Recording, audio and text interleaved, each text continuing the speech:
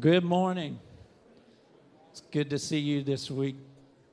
Hopefully you've had a great week. Wouldn't you stand to your feet as we continue? Let's continue just celebrating Christ's resurrection and sing this great old hymn with me, all right? He lives, Christ Jesus lives today. He walks with me and talks with me along life's narrow way. He lives, salvation to impart. You ask me how I know He lives. He lives within my heart. I serve a risen Savior. He's in the world today. I know that He is living, whatever men may say. I see His hand of mercy, I hear His voice of cheer, and just the time I need Him, He's always near. He lives, Christ Jesus lives today. He walks with me and talks with me along life's narrow way. He lives, salvation to impart. You ask me how I know He lives. He lives within my heart.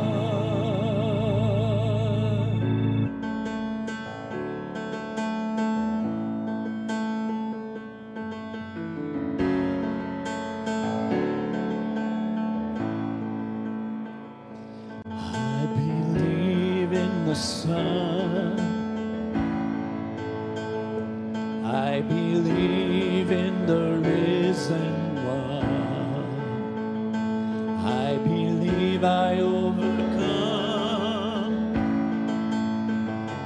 by the power of His blood.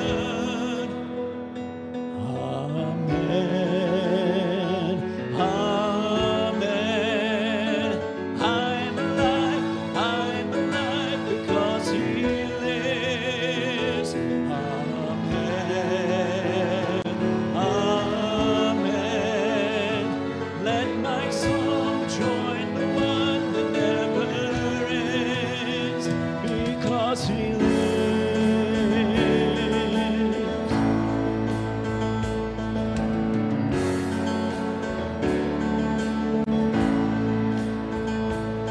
I was dead in the grave. I was covered in sin and shame. I heard mercy call my name. He rolled the stone away. Amen. Amen. I'm alive because He lives. Amen. Amen. Let my soul join the one that never ends because He lives. I can face tomorrow because He lives. Every fear is gone. I know He holds my life, my future in His hands.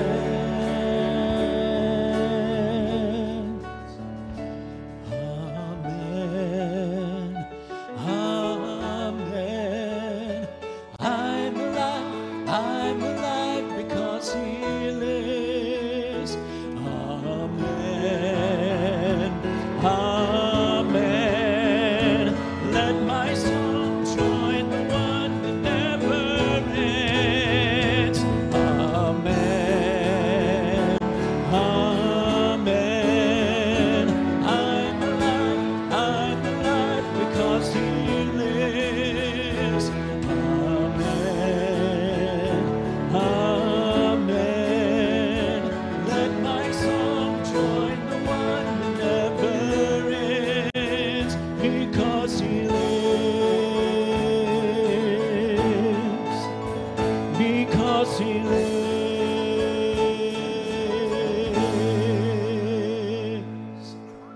Amen. You may be seated.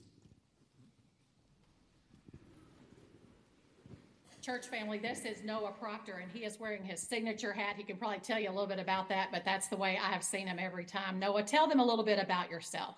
Yeah, thank you, Janet. I have grown up in Alaska.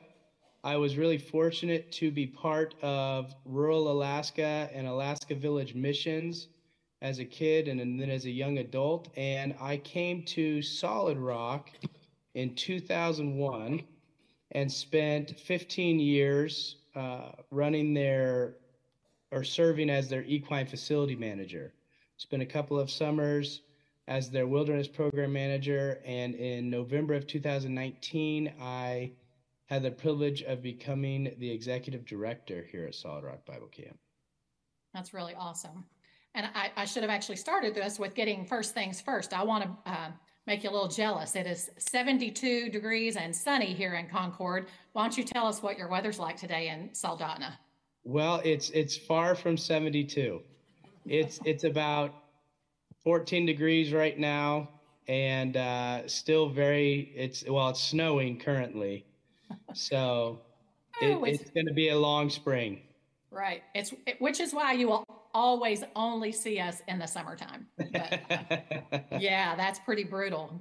God bless you. So we met Noah at Solid Rock last summer for the first time when we took a small team of 8 people there strictly to do a construction project.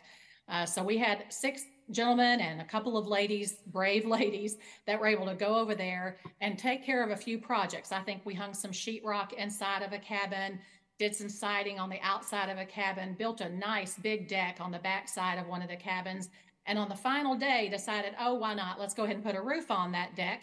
So in a short week, 8 people got quite a bit accomplished. Noah, can you tell my church family a little bit about why it is important to you and Solid Rock to have teams like ours come in there to walk alongside you? Absolutely, yeah. So Solid Rock's mission and what we've been doing since 1958 is providing youth of Alaska with outdoor experiences to encourage a relationship with God through Jesus Christ. And our aim is to provide a unique environment that removes those campers from distractions and expectations of everyday life.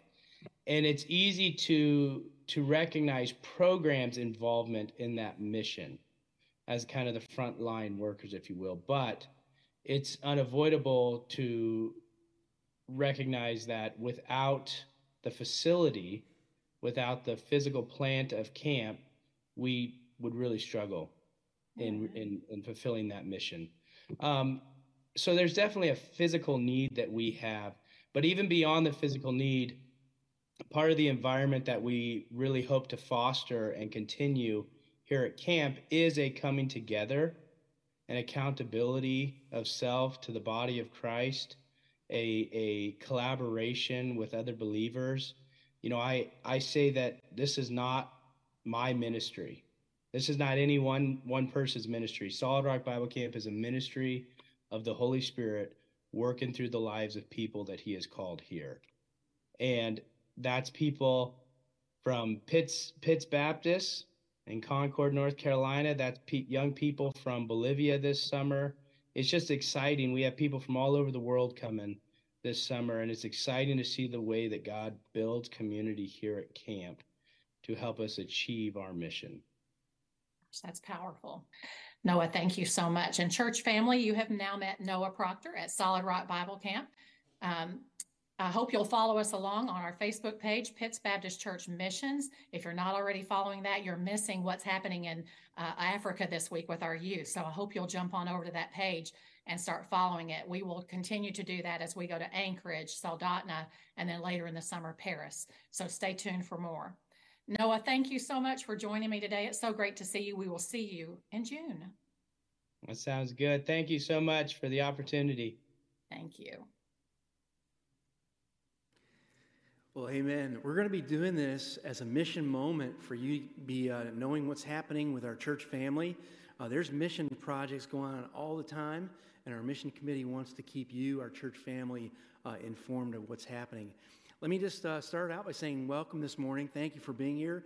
If you're a guest of ours, we ask you to take one of the care cards They're located in the pew rack there in front of you. Fill that in. We would love to have your name and information and at least try to send you something from our church. And thank you for being with us in worship. On the back of the care card for everybody is a place for you to put any prayer items. If you have a prayer need and would like the staff to know about that and be praying for you, take a moment to fill that in. As you leave today, there are 2 boxes on the post on either side of the double door. A white box, you can place those there, and we'll make sure they get to the right person. But again, thank you for being with us this morning. A quick update on our youth mission team.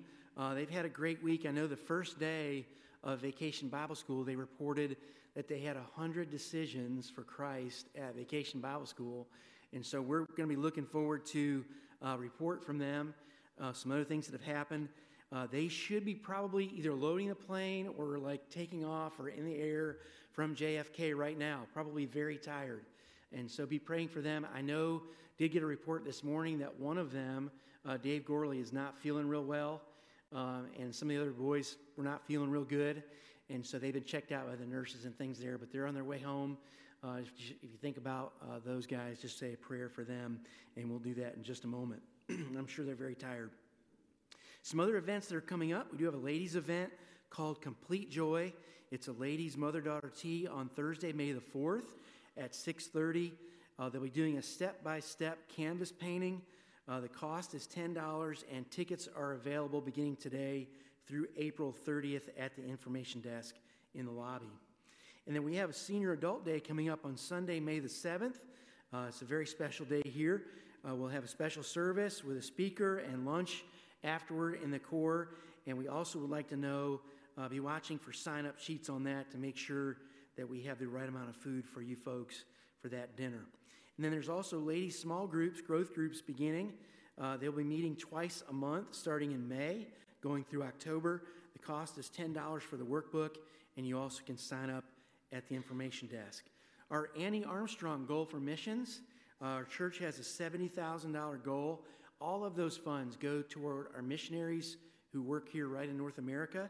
Right now we're at $52,150, so a little bit below $18,000 left, and we leave that open through the end of the month. So if you've not been able to give to that, please be in prayer about that and do what God has you to do on that. Our food roundup is a collection of food items for our Baptist children's homes across the state. There is a suggested list of things to bring at the info desk. The bins are in the lobby here and also in the lobby in the core. If you can help us with that, that does help feed our children and our Baptist children's homes across the state. And then we have a family camp out coming up at T.N. Spencer Park at the end of April. It's April 28th and 29th. There's a sign-up sheet in the lobby area and also an information sheet about all the details. Please go by and get one of those. It's just one night, overnight. Anybody can live in a tent for one night, right? So anyway, come be a part of that. It's always a great time. And then we also, on, what's the date again? April, Jonathan? 24th. We'll be taking a group to our Baptist Singers concert at University Hills in Charlotte. They'll be leaving at 5:45 on the big bus. And there's also a sign-up sheet at the info desk. A lot happening. Please get the, if you don't have it, get our Friday blast so you know all the events that are happening here at Pitts. Let's go to the Lord in prayer, and then we'll continue in worship.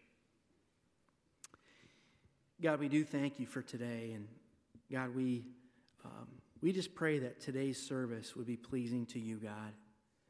That you would use Pastor Scott in a special way. We know you've given him a message, God. Just speak through him to our hearts that we might be challenged and be more like Jesus for being here today. God, if there's someone in this room that doesn't know the Lord Jesus as their Lord and Savior, that maybe even today would be a day when they would hear your voice and be willing to say yes and become your child. God, we do pray for our youth team. We know they've had an incredible week in Malawi, Africa.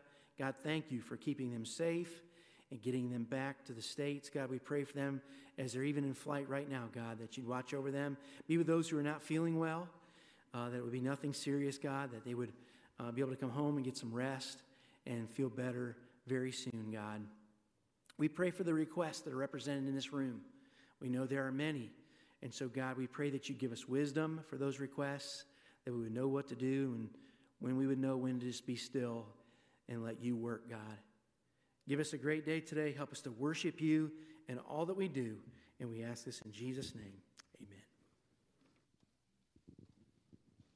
Would you stand?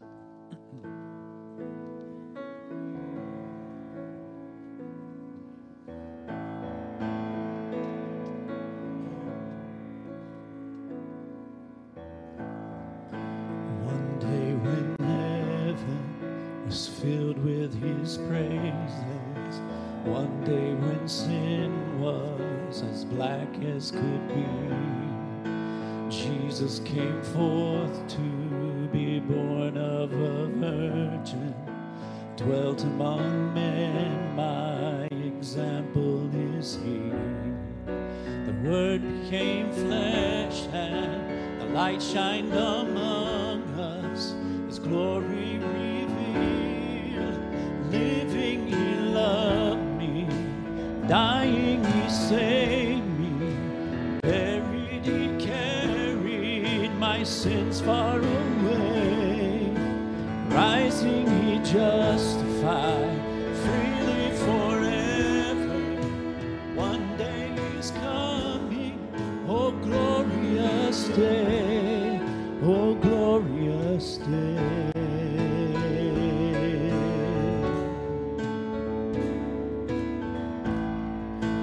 One day they led him up Calvary's mountain, one day they nailed him to die on a tree. Suffering anguish, despised and rejected, bearing our sins, my Redeemer is he.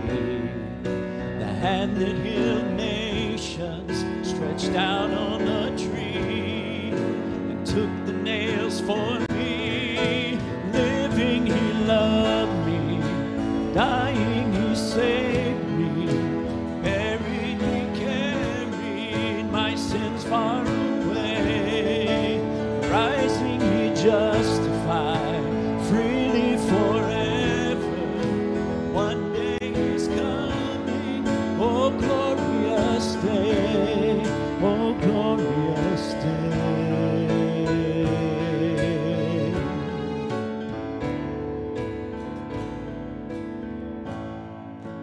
One day the grave could conceal him no longer. One day the stone rolled away from the door. Then he arose, over death he had conquered. Now is ascended, I am Lord evermore. Death could not hold him, the grave could not keep him from rising again. Living he loved me, dying he saved me, buried he carried my sins far away, rising he justified freely forever. One day he's coming, oh glorious day, oh glorious day, glorious day.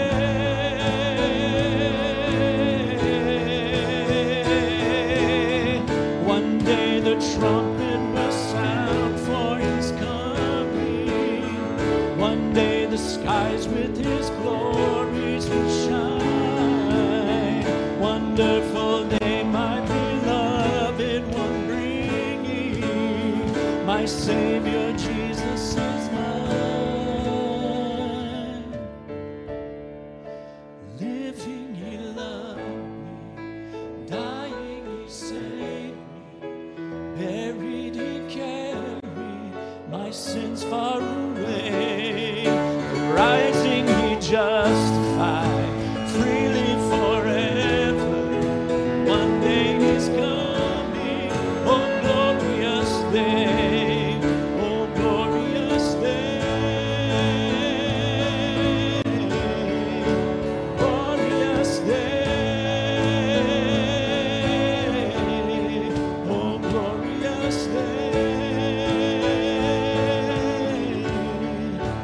glorious day.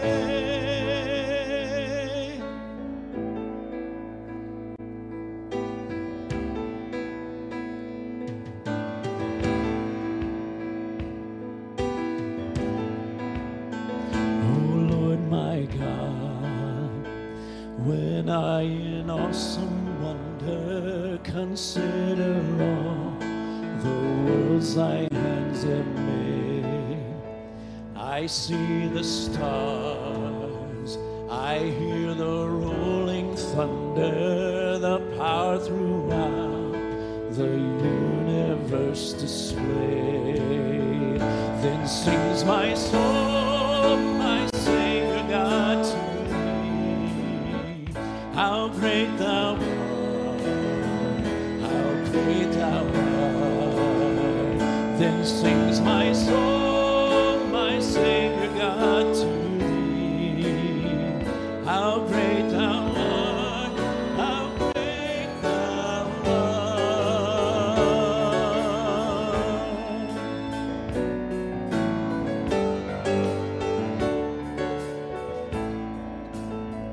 And when I think that God his Son not sparing sent him to die, I scarce can take it in, that on the cross, my burden gladly bearing, he bled and died to take away my sin.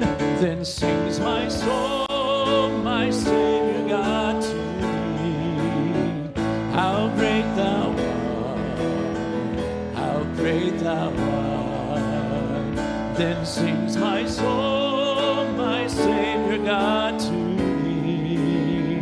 How great thou art, how great thou art, how great thou art.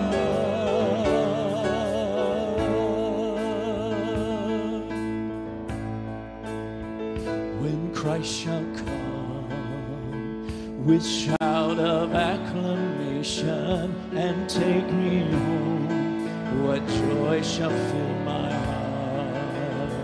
Then I shall bow in humble adoration and there proclaim, my God, how great thou art. Then sings my soul, my Savior God, to thee. How great thou art, how great thou art.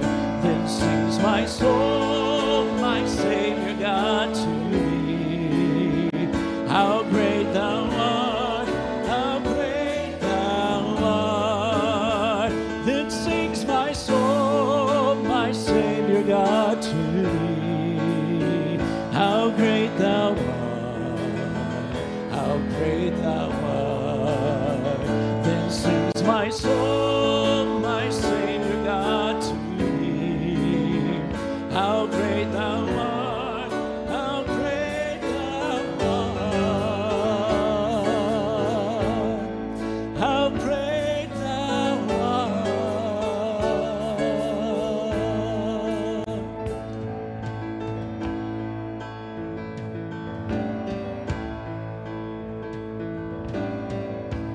How great thou art, how great thou art. Amen. You may be seated.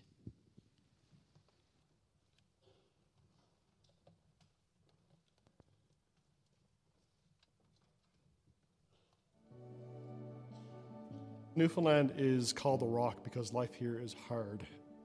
It's mind-boggling how little churches there are. We are here in Kilbride, and in 1892, the last church existed in Kilbride. It burnt down in 1892, and so the gospel hasn't been preached here in 128 years. There's a lot of young families here, and so we set out to have people in our home. We are seeing the gospel transforming people. But still, when we are gathering on Sundays, I'm always reminded of how outnumbered we are. It's the rock, because it's very hard to plant seeds here. But Lord, here I am, send me.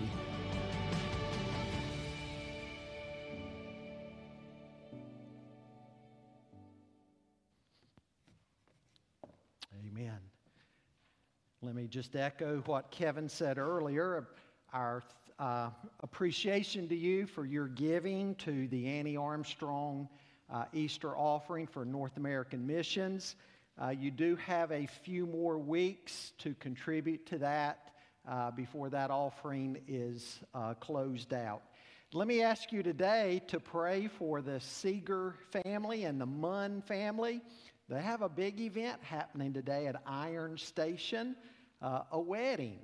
So I'm sure, Kevin, you'll see him slip out pretty quickly. He's going around checking the campus now.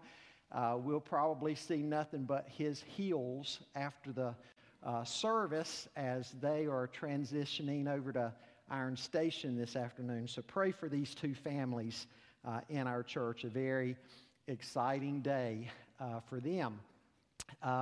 Take your Bibles and turn with me to Mark chapter 11 as we continue our walk through the shortest of the Gospels, and looking this morning at the subject matter, cursed. Cursed. And I'll be reading in beginning in verse 12 of Mark chapter 11 and reading down through verse 19. Would you stand with me for the reading of God's Word, please? Mark 11, 12 to 19. On the following day, when they came from Bethany, Jesus was hungry. And seeing in the distance a fig tree in leaf, he went to see if he could find anything on it. When he came to it, he found nothing but leaves, for it was not the season for figs. And he said to it, "May no one ever eat fruit from you again." And his disciples heard it. And they came to Jerusalem, and he entered the temple and began to drive out those who sold and those who bought in the temple. And he overturned the tables of the money changers and the seats of those who sold pigeons. And he would not allow anyone to carry anything through the temple. And he was teaching them and saying to them, "Is it not written, 'My house shall be called a house of prayer for all the nations'? But you have made it a den of robbers." And the chief priests and the scribes heard it and were seeking a way to destroy him, for they feared him, because all the crowd was astonished at his teaching. And when evening came, they went out of the city.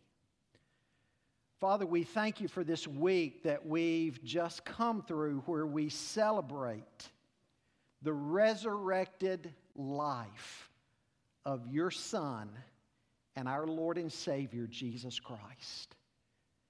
And God, as we go through these verses today, it would be our prayer that we would see your fingerprints all over our lives, that your life would be evident in and through us by the fruit that we produce for your glory. Lord, give us understanding of these verses today, we pray in Jesus' name. Amen. Thank you. You may be seated.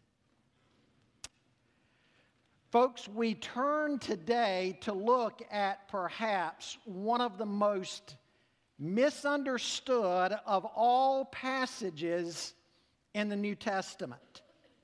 Now, you will recall the last time we left off together, we were looking at the triumphal entry. And as we saw then, we know what the Jews were expecting. They were thinking Jesus was going to ride into Jerusalem that week. He would set up his kingly throne, the throne of David. He would throw off the Roman yoke of oppression, and he would rule from Jerusalem forever. They were thinking that Rome's days were almost over. Now, we read last time also that it was late when Jesus rode into Jerusalem. And he went into the temple, and he looked around, and he left. Now, we need to understand this is the second temple. We know that Solomon's temple was destroyed by the Babylonians, and when Judah was in exile for 70 years, and then Cyrus the Persian issued the decree that the Jews could go back home and rebuild their land, they started doing that in Old Testament times. And then King Herod the Great, came to power in 37 BC, and in an attempt to appease the Jews, along about 19 BC, he began renovations on the second temple. And those renovations would continue all the way until 64 AD, meaning that it was finished just 6 years before it would be completely destroyed again by the Romans in 70 AD. Now again, as we saw last time, after looking around, Jesus left for Bethany with the 12 disciples. Bethany and Bethpage were little villages that were only about 2 miles away from Jerusalem, lying on the other side of the Mount of Olives. And as we come to our text today, perhaps we need to understand that Jesus has been up all night, probably in prayer. But at any rate, in verse 12, we are told that he was hungry.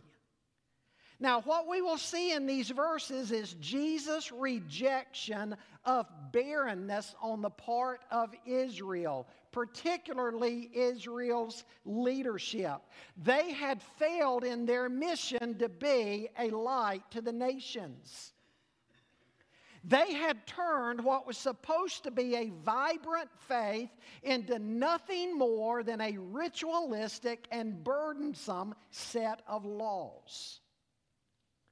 These verses right here serve as a reminder to disciples of Christ that we've got to live out lives of fruitfulness. We've got to carry out God's intended purposes for our lives. And if we fail to do that, we will bring God's judgment upon ourselves.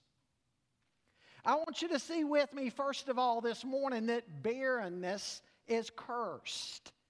Look again at verse 12 and following. On the following day, when they came from Bethany, he was hungry, and seeing in the distance a fig tree in leaf, he went to see if he could find anything on it. When he came to it, he found nothing but leaves, for it was not the season for figs. And he said to it, "May no one ever eat fruit from you again." And his disciples heard it. Probably one of the most misunderstood events in all of Scripture. Actually, the only miracle Jesus did that involved destruction. Now, there are some incorrect ways to look at this text, and people have written about these. Again, these would be the wrong views. But one writer, for example, has said that what happened here was a gross injustice on a tree that was guilty of no wrong. Another has said it is a tale of miraculous power wasted in the service of ill temper. For the supernatural energy employed to blast the unfortunate tree might have been more usefully expended in forcing a crop of figs out of season. And as it stands, it is simply incredible. Another writer still says this story does not seem worthy of Jesus.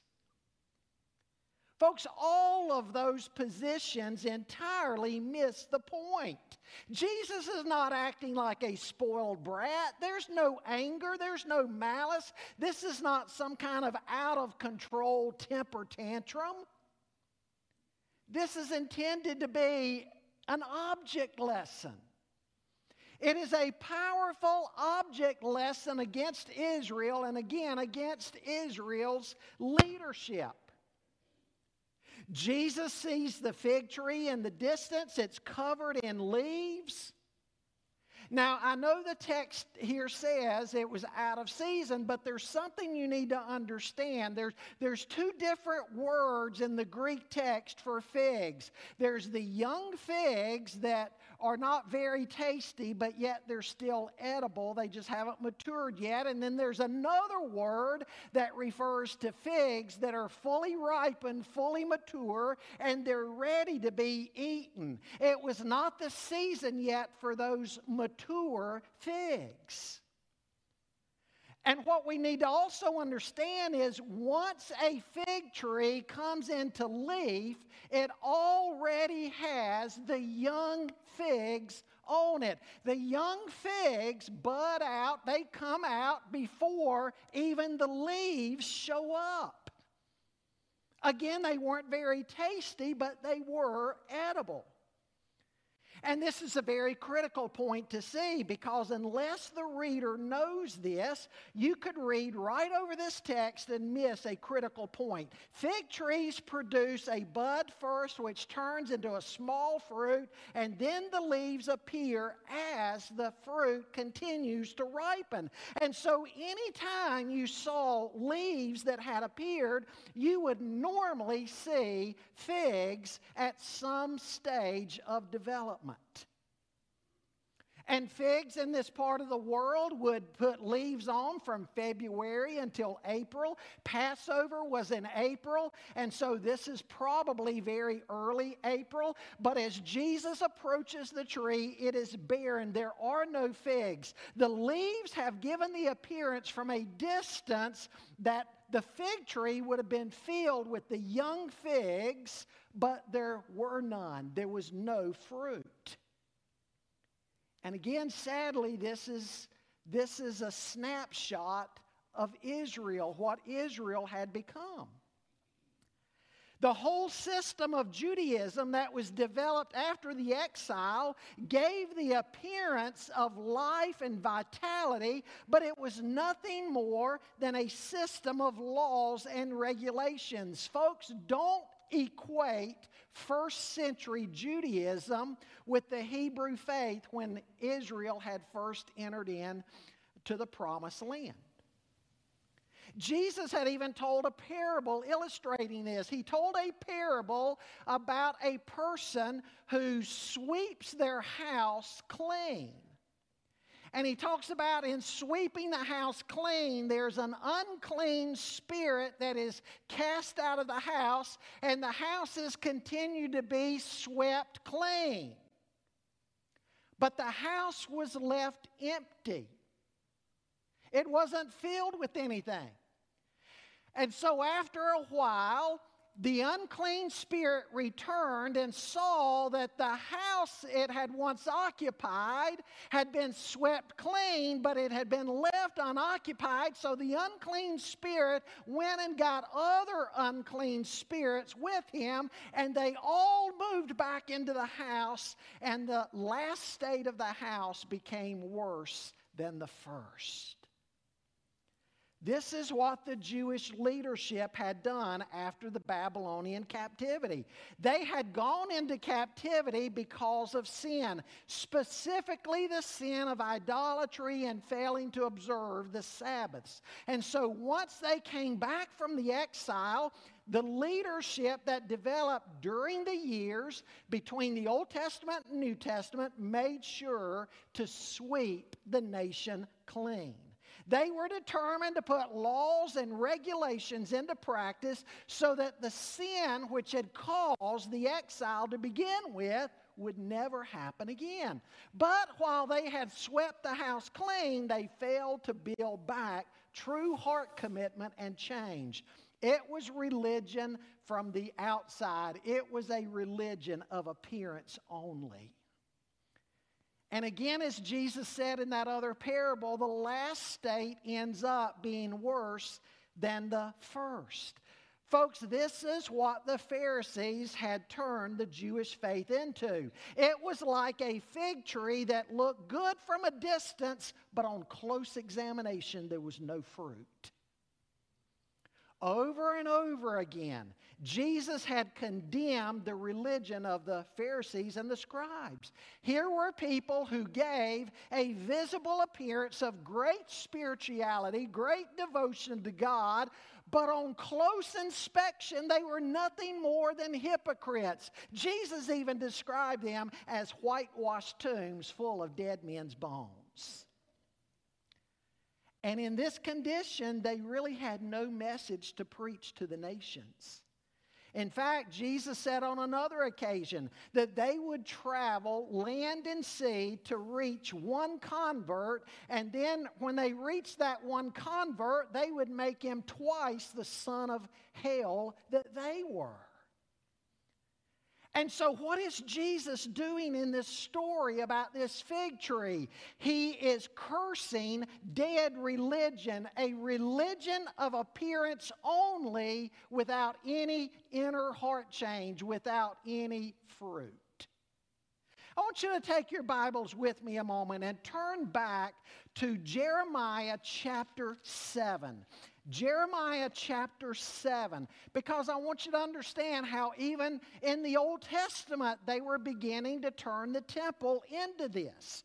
And in Jeremiah chapter 7, beginning in verse 1, the scripture says, "The word that came to Jeremiah from the Lord, stand in the gate of the Lord's house and proclaim there this word and say, hear the word of the Lord, all you men of Judah who enter these gates to worship the Lord. Thus says the Lord of hosts, the God of Israel, amend your ways and your deeds, and I will let you dwell in this place. Do not trust in these deceptive words, saying, this is the temple of the Lord, the temple of the Lord, the temple of the Lord. For if you truly amend your ways and your deeds, and if you truly execute justice one with another, and if you do not oppress the sojourner, the fatherless, or the widow, or shed innocent blood in this place, and if you do not go after other gods to your own harm, then I will let you dwell in this place, in the land that I gave of old to your fathers forever. Behold, you trust in deceptive words to no avail. Will you steal, murder, commit adultery, swear falsely, make offerings to Baal, and go after other gods that you have not known, and then come and stand before me in this house, which is called by my name, and say, we are delivered? Only to go on doing all of these abominations? Has this house, which is called by my name, become a den of robbers in your eyes? Behold, I myself have seen it, declares the Lord." What was a den of robbers? A den of robbers was a hideout that a gang, for example, uses between hit jobs. They do a hit job and they run there to the den of robbers and they count the loot and they get ready for their next hit job. And Jeremiah the prophet, or God through Jeremiah, is saying to people even in the Old Testament times, this is what you've turned my house into. You're living any old way you want to out in the world. You're caring about your lives in the sins that people in the world would live by. And then you stop over at my house every weekend, every Sabbath, and you worship me in vain. You say all the right words, but as soon as the worship service is over, you go back to your life as it is before, as it was before. You've turned it into a den of robbers. There's no life change. There's no fruit in your lives. And there's no genuine worship because of that. I want you to look at the New Testament, what Jesus said about this in John chapter 15, what our lives are supposed to be like. In John 15, Jesus said, I'm the true vine and my Father is the vine dresser. Every branch in me that does not bear fruit, He takes away. And every branch that does bear fruit, He prunes that it may bear more fruit. Already you're clean because of the word that I've spoken to you. Abide in me and I in you, as the branch cannot bear fruit of itself unless it abides in the vine, neither can you unless you abide in me. I'm the vine, you're the branches. Whoever abides in me and I in him, he it is that bears much fruit. For apart from me, you can do nothing. If anyone does not abide in me, he's thrown away like a branch and withers, and the branches are gathered, thrown into the fire and burned. If you abide in me and my words abide in you, ask whatever you wish, and it will be done for you. By this is my Father glorified, that you bear much fruit and so prove to be my disciples. What is it that the Scripture is saying gives evidence of the genuineness of our faith? It is fruitfulness that comes from a heart that has been changed. Now, folks, these are words of strong warning for people today. You know, we can go to church, we can look good on the outside, we can look even better than our neighbors and might even think of ourselves better than our neighbors. We can even have years of perfect attendance at church. And you know what? We can be as lost can get. In fact, some of the hardest people to reach down through the years have been lost religious folks. Religious but never born again. We've got to ask ourselves, has our life been changed? Are we a new creation in Christ? Do we bear the fruit of the Spirit? Remember the fruit of the Spirit over in Galatians 5:22. Paul says, but the fruit of the Spirit is love, joy, peace, patience, kindness, goodness, faithfulness, gentleness, self-control. Against such things there is no law. Do our lives possess the fruit of the Spirit? We need to understand that's what God is looking for.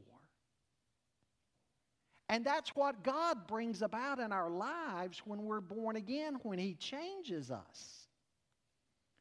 Religion in and of itself can't do that. Now, they were proud of their temple. Hey, people today can be proud of their church. A church can have great statistics every year. You know, people can brag on their church, but we've got to stop and ask ourselves, is there spiritual life in us evidenced by the fruit that we show?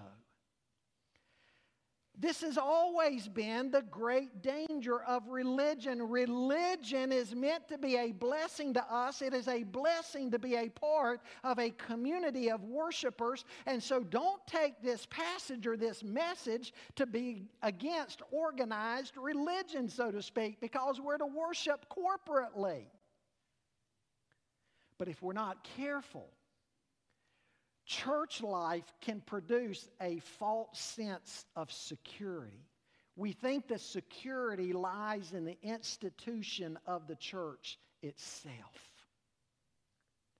Folks, a lot of people in churches today perhaps are nothing more than a fig tree with pretty leaves and nothing else. There's no fruit.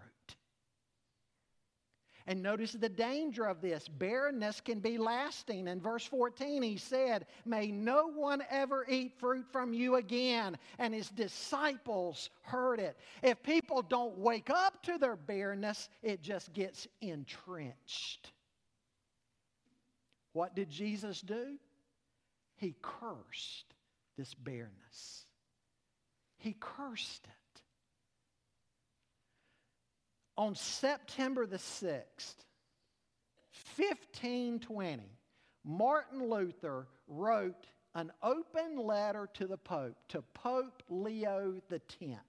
And here's what he said to the Pope, and I quote here, The Roman Church, once the holiest of all, has become the most licentious den of thieves, the most shameless of all brothels, the kingdom of sin, death, and hell. It is so bad that even Antichrist himself, if he should come, could think of nothing to add to its wickedness. Oh, wow. Those are some strong words. But you know what, folks? That's the same type of words Jesus had against Israel and Israel's leadership here in this passage. And again, understand something here. Jesus isn't just talking about a fig tree. He's talking about his people, his nation.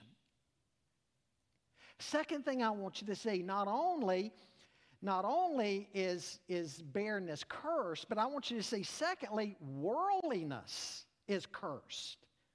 Verse 15, they came to Jerusalem, and he entered the temple and began to drive out those who sold and those who bought in the temple. And he overturned the tables of the money changers and the seats of those who sold pigeons. And he would not allow anyone to carry anything through the temple.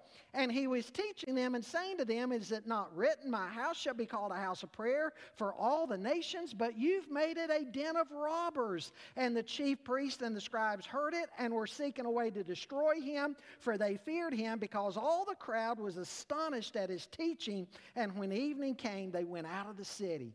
Jesus comes to the temple next. And I want you to notice what he does when he gets there. He begins to drive out the money changers. Now, let's understand here what would happen. People would come to Jerusalem to celebrate the Passover each year in the spring of the year. The population of Jerusalem would grow as much as 10 times its normal size. The Jewish historian Josephus tells us that one Passover year in 66 AD, 255,000 lambs were bought, sold, and sacrificed in the temple courts for the Passover. 255,000 lambs slaughtered. Keep in mind, one lamb could be offered for up to 10 people. And so the population during Passover has been estimated to have possibly even gone as high as 2.5 million people, though that could be exaggerated a bit. Many of these pilgrims, keep in mind what's happened, many of them in Israel about the size of the state of New Jersey, they've traveled into Jerusalem, and they didn't jump in their cars back then. They walked or rode their mule or whatever. So they've made this journey into Jerusalem, some from a long ways away. It's taken them maybe days to get there. And there'd been a business set up. You see, some people might choose to bring their sacrificial animal with them. But a business had been set up there at the temple, and the Sadducees were leaders of this on the temple grounds, that they had started offering the pilgrims coming in for Passover that you could wait until you got there to buy your sacrificial animal. And you also wouldn't run the risk that way of bringing your animal with you and then the priests discover that maybe it's not a perfect specimen. So it's not even a specimen that you could use in the sacrifice. And so what they've done is they've set up this business of all these sacrificial animals that have been temple approved and priest approved, and you can just wait till you get there to buy it. Convenience. And so again, the Sadducees had made a business of this. They had a racket going. They would set up a marketplace in the temple courts where pilgrims could buy what they needed. I think you're beginning to see a problem here. it said that the markup was shameful. The markup would be as much as 16 times what a sacrificial animal would truly cost. Oh, and then there were the money changers. A lot of currency from the outside regions around Jerusalem had idolatrous images on the coinage. And so if you showed up at the temple during Passover and you wanted to buy a sacrifice with the coinage you had, you couldn't. You had to exchange it for acceptable coinage. There was also an outrageous markup for this money exchange. And so the religious authorities had turned Passover into a money-making racket. Here was supposed to be one of their most sacred Jewish festivals that they were commanded to observe every year, and those in charge of the temple and the temple sacrifices had turned it into a money-making endeavor. And Jesus was infuriated when he saw this. And then on top of that, look at where this market was. It was in the outer courtyard of the temple. The outer courtyard of the temple was the only area of the temple where God-fearing Gentiles could go to worship. Gentiles couldn't go into the temple. The courtyard was set up for them. It was an area of 35 acres. And this was the area where God-fearing Gentiles who had come to worship Israel's God could likewise go up to the festivals, and they could take part in the worship and the sacrifice and the celebrations. And it's in this outer courtyard area that the temple authorities have turned it into this big market, buying sacrificial animals and money changers. And so in the very area where Gentiles could worship, it was nothing more than a loud, chaotic place of buying and selling. Who in the world could worship in an environment like that? That's what was going on. Verse 15 says Jesus drove them out, and it is the same forceful word that is used of Jesus casting out demons. Verse 16, it was also supposed to be that anybody coming to the Temple Mount was not to use it as a thoroughfare or a roadway. You were to go there to worship. Here they were, however, using the whole temple grounds as a highway for their buying and selling. And what's Jesus do? Jesus puts a stop to it. And in verse 17, he says, "Is it not written, my house shall be called a house of prayer for all the nations, but you've made it a den of robbers." Folks, what's this say to us? Places of worship are to be places of worship. We're not to turn it into something else. Scholars will also point out that it's not strong enough, it's not nearly strong enough language to refer to this as the cleansing of the temple. They say that's not strong enough. What we have here is not just the cleansing of the temple. What we have here is the rejection of the temple. Jesus will soon say to his disciples in the Olivet Discourse, not one stone here will be left on another. The temple as they knew it was about to be gone. It was about to be replaced. Jesus said, "Tear down this temple and I will raise it again in 3 days." Of course, he's speaking of his own body. In other words, folks, Christ is the new temple where we commune with God. Folks, this is profound. Don't miss it. They had come to the temple for centuries to make sacrifice and to commune with God. But as the book of Hebrews points out, all of that is about to become obsolete. Jesus is forming a new temple which resides in Him.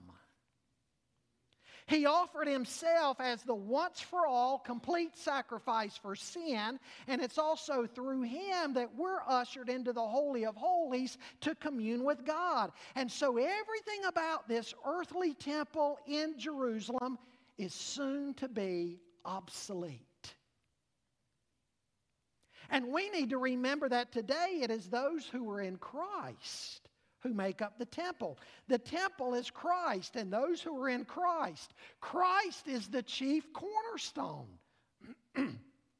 As Peter said in 1 Peter, and we're building blocks, we're building stones in this new temple. And as this new temple, we are to be a light to the nations. We're not to be cluttered by the sins and the stains of the world. We're to be holy, and we're to worship in spirit and in truth, and we're to bear fruit. In a sense, what was expected of the physical temple in the Old Covenant is now expected of the people of God, the body of Christ, in the New Covenant. And we need to be very careful that what happened to the physical temple in Jerusalem doesn't happen to this new temple in Christ. If we allow the same sins to enter in, we'll face judgment of God as surely as they did. We're to be a pure and a holy temple. A temple in which He resides. A temple from which His message goes forth as light to the world. Let me give you some lessons this morning. First of all, I want you to see that fruitfulness is an indicator of genuine faith. I want to ask you today, does your life bear the fruit of showing that Jesus is in you, that He's changed you? Does your life show the marks of true conversion? That you've been born from above, born of the Spirit. You become a new creation in Christ.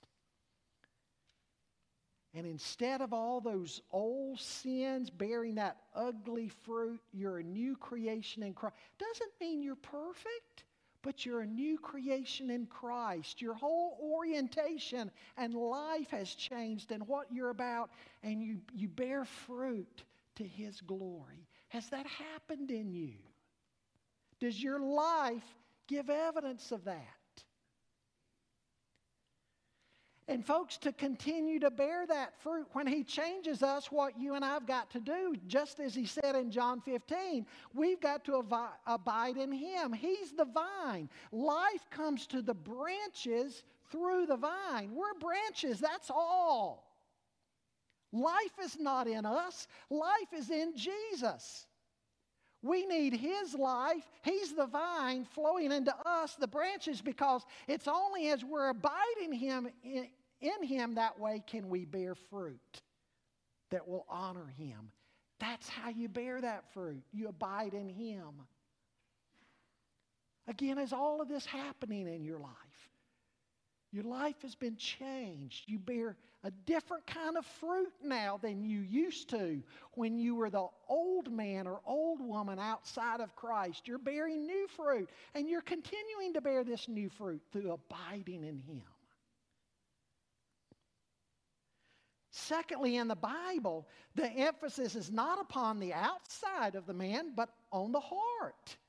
What does religion try to do? Religion tries to impose rules and guidelines from the outside in, and that doesn't work.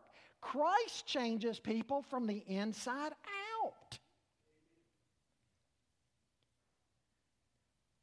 And this is why Jesus even told one of the most religious men in Jerusalem, one of the most religious men in all of Israel, Nicodemus. He said to Nicodemus one night, unless a man is born again, he will not see the kingdom of God. He told a religious man that his religion in and of itself was not enough. He needed something more. He needed something from above that only the Spirit of the living God can do in a person's life. Again, it's a change from the inside out. And when we're changed from the inside out, then the outer work is just an outgrowth, an overflow of what He's done on the inside. A third lesson, the church is to be a place where we come to worship, not to make business or social connections. If church is no more than a place that you think will be good for your reputation or to advance your career or your standing in the community, you are treating the church no differently than the money changers were treating the temple. They were using it as a means of profit or for their own benefit. And sadly, people still do stuff like that today.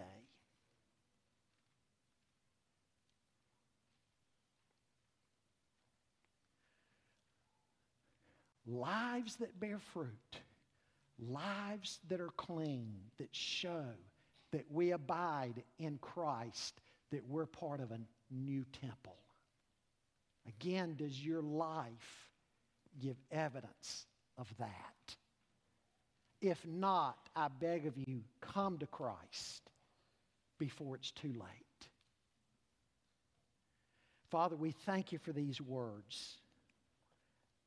Hard-hitting words today, just like they would have been hard-hitting words to Jesus' audience. It's no wonder that when Jesus did what He did, when He drove the money changers out, the religious leaders were looking for an occasion to kill Him.